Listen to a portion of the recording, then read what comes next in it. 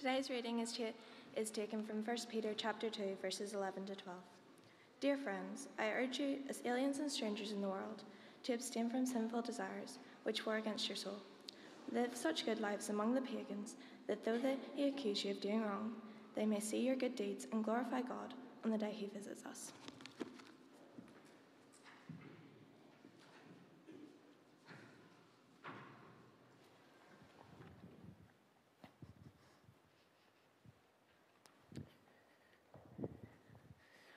Thank you, Joy. Let's pray as we come to God's word.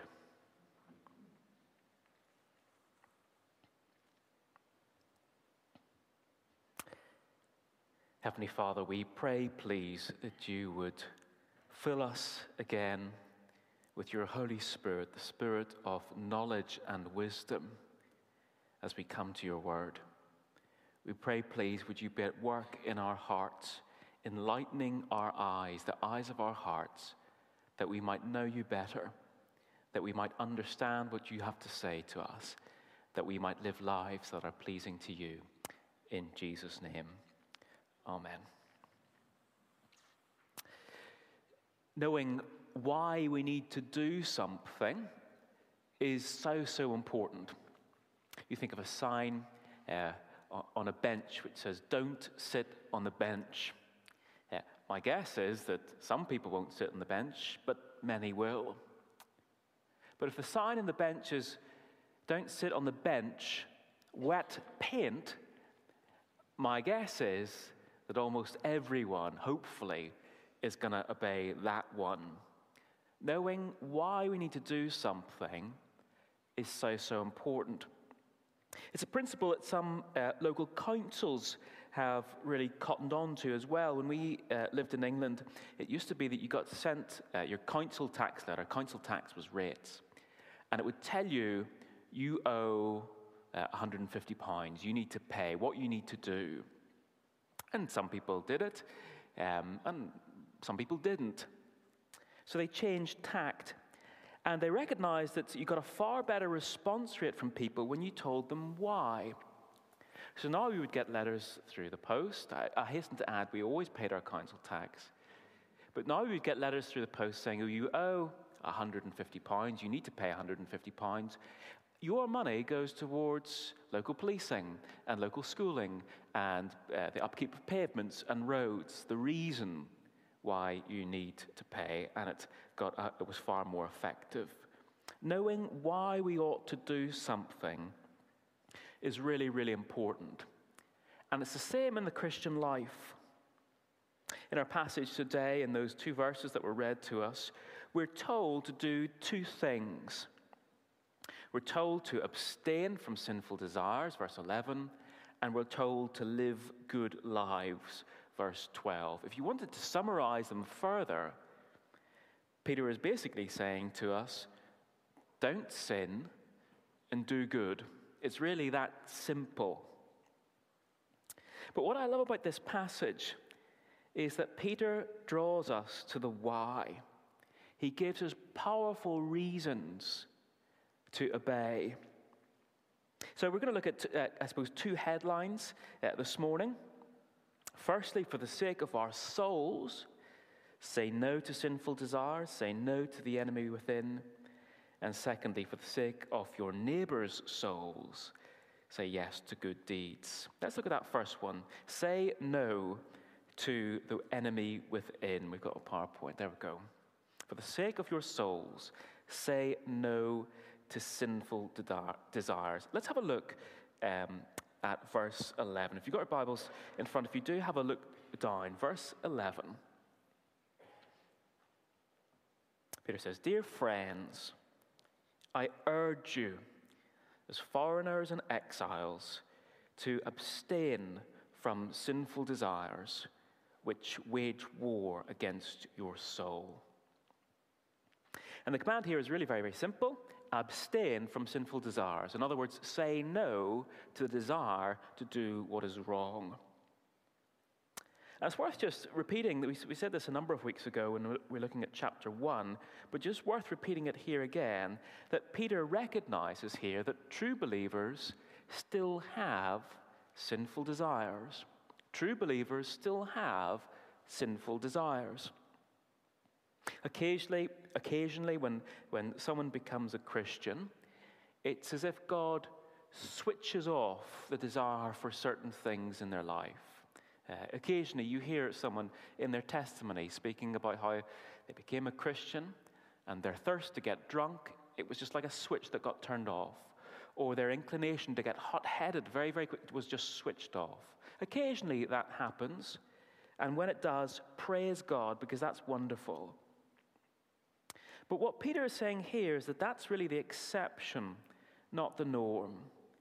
He's saying that actually far more often, when we become believers, we get given new hearts, we get given new desires, we begin to grow in them, and yet our old sinful desires linger. They hang around like an unwelcome guest. We wish they would go away, but they don't. They linger. If we didn't have lingering desires, lingering sinful desires, Peter wouldn't need to tell us to abstain from them. So he says, true believers will still have these sinful desires. And we know that from our own experience. But what he tells us here is that we are to abstain from them. That unlike the world around us, we're to say no to them, to our desire for sin. Why? Well, have a look at verse 11 and think on this. What is it that our sinful desires do? What do our sinful desires do? Let me read verse 11. Abstain from sinful desires which wage war against your soul. What do our sinful desires do inside us? They wage war against our very soul. So they're not healthy desires, they're harmful. They are, if you like, the enemy within. India in 1984, it was a very divided country. The Prime Minister at the time, Indira Gandhi, had become very, very unpopular among Sikhs. On the 31st of October that year, she was walking through her garden, her own residential garden, to go to a TV interview. And she was accompanied by two of her most trusted bodyguards. They were her favorites. And she felt really safe around them. She liked them a lot. But before she even got to her interview, those two bodyguards drew their guns, turned towards her, and shot her dead. Assassinated by enemies within. Well, those so-called bodyguards, they are like our sinful desires. They wage war against our soul.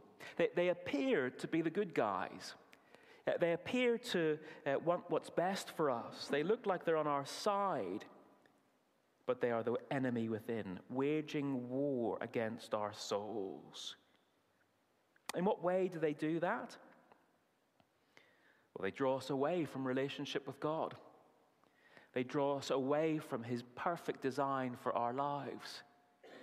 They promise us joy and fulfillment, and yet deliver us a kind of diminished half existence, luring us down a path which eventually will lead to facing God's judgment.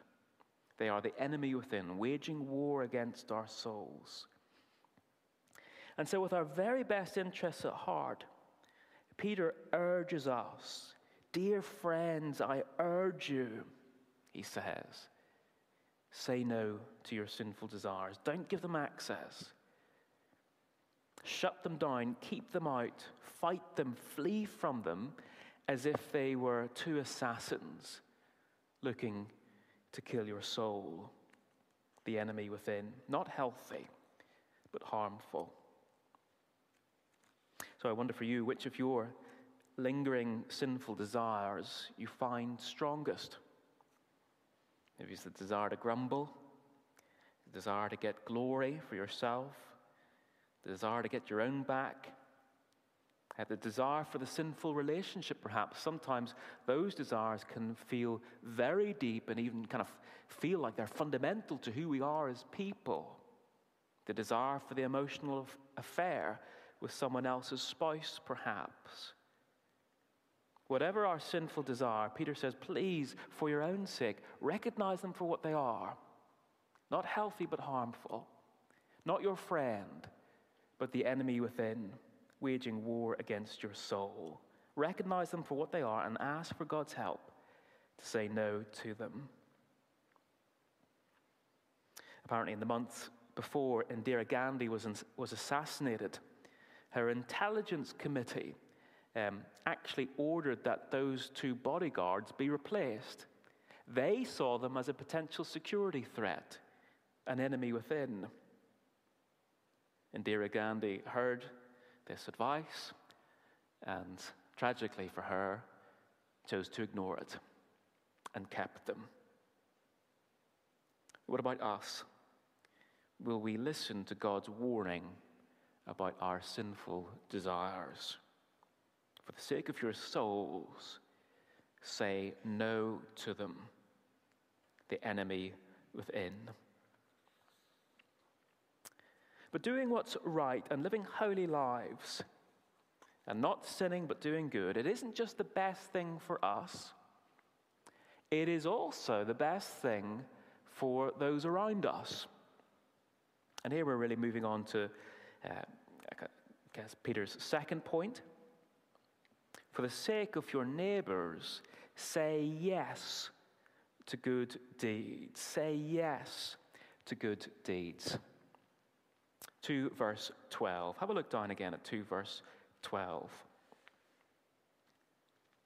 Live such good lives among the pagans that though they accuse you of doing wrong, they may see your good deeds and glorify God on the day he visits us. And the sense of this verse is that a good life can silence even the most ardent critic. And not only that, it can win a hearing for the gospel. It can even persuade a critic to become a Christian, to believe and to glorify God. Good lives persuade critics to become Christians. Now, we're just going to be clear on this for a moment. This isn't a kind of guaranteed formula that's going to work every single time. Many of us will know critics of Christianity who, despite living among good, faithful Christians, don't turn and glorify God. This isn't some guaranteed formula that's always going to work. Nor is this verse a kind of complete instructional guide telling us absolutely everything that we need to know on this whole topic of reaching out and witnessing. You know, Peter mentions nothing in this verse about praying for unbelievers or about speaking the gospel. Those things are important. He stresses them in other places, but not here. Because he's not trying to give us a complete instructional guide about everything that we need to know on this topic of reaching out with the gospel and reaching out to those who don't know Christ. Now, Peter really just wants to focus in and to help us to get this one point, that good lives, good, distinctive Christian lives, are a seriously powerful argument for the gospel. Good lives are a seriously powerful argument for the gospel. C.S. Lewis was a brilliantly gifted gospel communicator. And as you'll know, he spent much of his life using words to try and persuade people to change their minds about God, and very much knew the importance of prayer and of speaking the gospel. But just listen to him on the importance of living distinctly good lives. This is what he writes in Mere Christianity. A tree is known by its fruit, whereas we say the proof of the pudding is in the eating. When we Christians behave badly or fail to behave well, we are making Christianity unbelievable to the outside world. Or as Peter puts it positively, good lives makes the gospel believable to the outside world. Good lives persuade critics to become Christians. And I just think this is so helpful for us, because often we think it's the opposite. Often we think that being distinctive and being distinctively good is only going to put people off. That blending in is the thing that persuades critics to become Christians. That really what we need to do is show the world that we're just like them. And yes, we're to flex on the flexibles. We're to become a Greek to the Greeks. We're to be flexible on things that don't really matter and things that are just cultural. But we are not to blend in. We're not just to adopt the world's moral standards. We're not to live by the world's values in the hope of being persuasive. It's wrong, and it's ineffective. It's good lives that persuade critics to become Christians.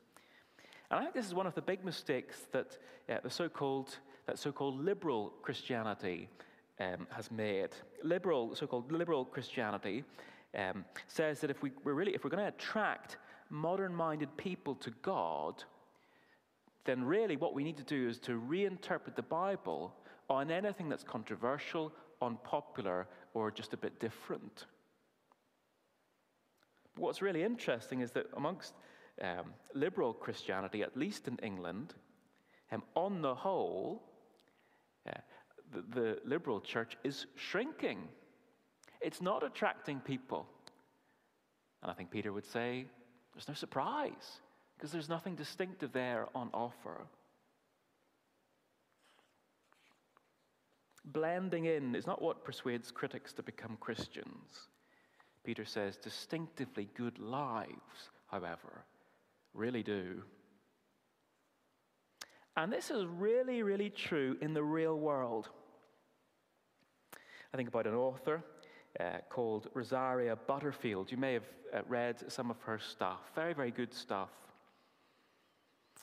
She was a lesbian. She was a professor in queer theory. That's, if you like, the kind of intellectual grounds behind the whole LGBTQ movement. She was very much a vocal critic of Christian morality. Anyway, long story short, she becomes a Christian and has this amazing transformation of life, and it's wonderful. And as I say, is now a fantastically faithful Christian author. What started her journey to faith? What was it under God that moved her from being a critic to becoming a Christian? Well, she tells the story of how she had published an article in a local newspaper critiquing local Christians for their view on gender. And she got a load of responses back in the post. Lots of fan mail from people who agreed with her. Lots of what she called hate mail from people who disagreed with her, largely Christians. And when she got these letters, she would sort them. She had one box for fan mail, one box for hate mail. But there was one particular letter that popped through her letterbox, and she didn't know where to put it. It was from a Christian who disagreed with her stance and pushed back and challenged her. And yet it was kind. She says it was the kindest letter of opposition she'd ever received. And she didn't know where to put it. A couple of times in that week, she would, at the end of the day, put it in the bin. The next morning, she'd fished it out again. She kept doing this until at the end of the week, she thought, well, let's read it again, and let's call the person who wrote it. And that was what began her journey to true saving faith in Christ. Good lives, integrity, kindness, respect, honesty, purity, distinctive lives have the power to persuade critics to become Christians. They are a seriously powerful argument for the gospel. And so just as we close, I guess my challenge for us is, will we embrace distinctively good lives, distinctively Christian living? Will we devote ourselves to living good, different lives? What's that going to look like? Well, I guess we'll find out. If you come back in coming weeks, we'll see. Peter's about to address 3 different areas where we're to live good, distinctive lives. But let me just keep it more general for today. Let me just touch on 2 areas, leisure and work, really just as examples of how this might play out. You think of leisure, you think of sport. For those of you who play sport, will you do so in a distinctly Christian way? Not blending in by cheating, by arguing, by getting angry and losing the head with the referee, but by playing according to the rules, being respectful towards the referee, keeping perspective when a teammate has a shocker, seeing your opponent not as some enemy, but as someone who needs the gospel, someone made in the image of God. If you were to play sport like that, you'd stand out like a sore thumb. You'd stand out like a healthy thumb. It'd be so different, wouldn't it? A seriously powerful argument for the gospel. Or you think about work. At work, will you do your work in a distinctively good and Christian way? Not cutting corners like others might. Not gossiping about the boss like others might, but living well and distinctly for the sake of your colleagues. Of course, there'll be many, many other scenarios too. Why not at the end chat it through with someone? In what area can you be distinctive in this week ahead? Because wouldn't it be amazing if on the day when Christ comes back, those folk you play sport with, or your colleagues whom you rub shoulders with every day, or your neighbors, are there with you, alongside you, glorifying God, because they turn to Him as a result of your good life, your self-control, and respect, and perspective, and honesty, and integrity, and purity. Let's pray.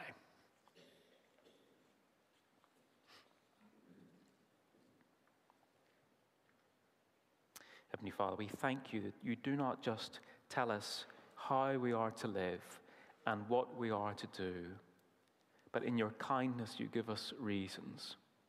Help us, please, to see our sinful desires for what they are, the enemy within, waging war against our soul. Help us, in the power of the Spirit, with your help, to fight them and to keep fighting them.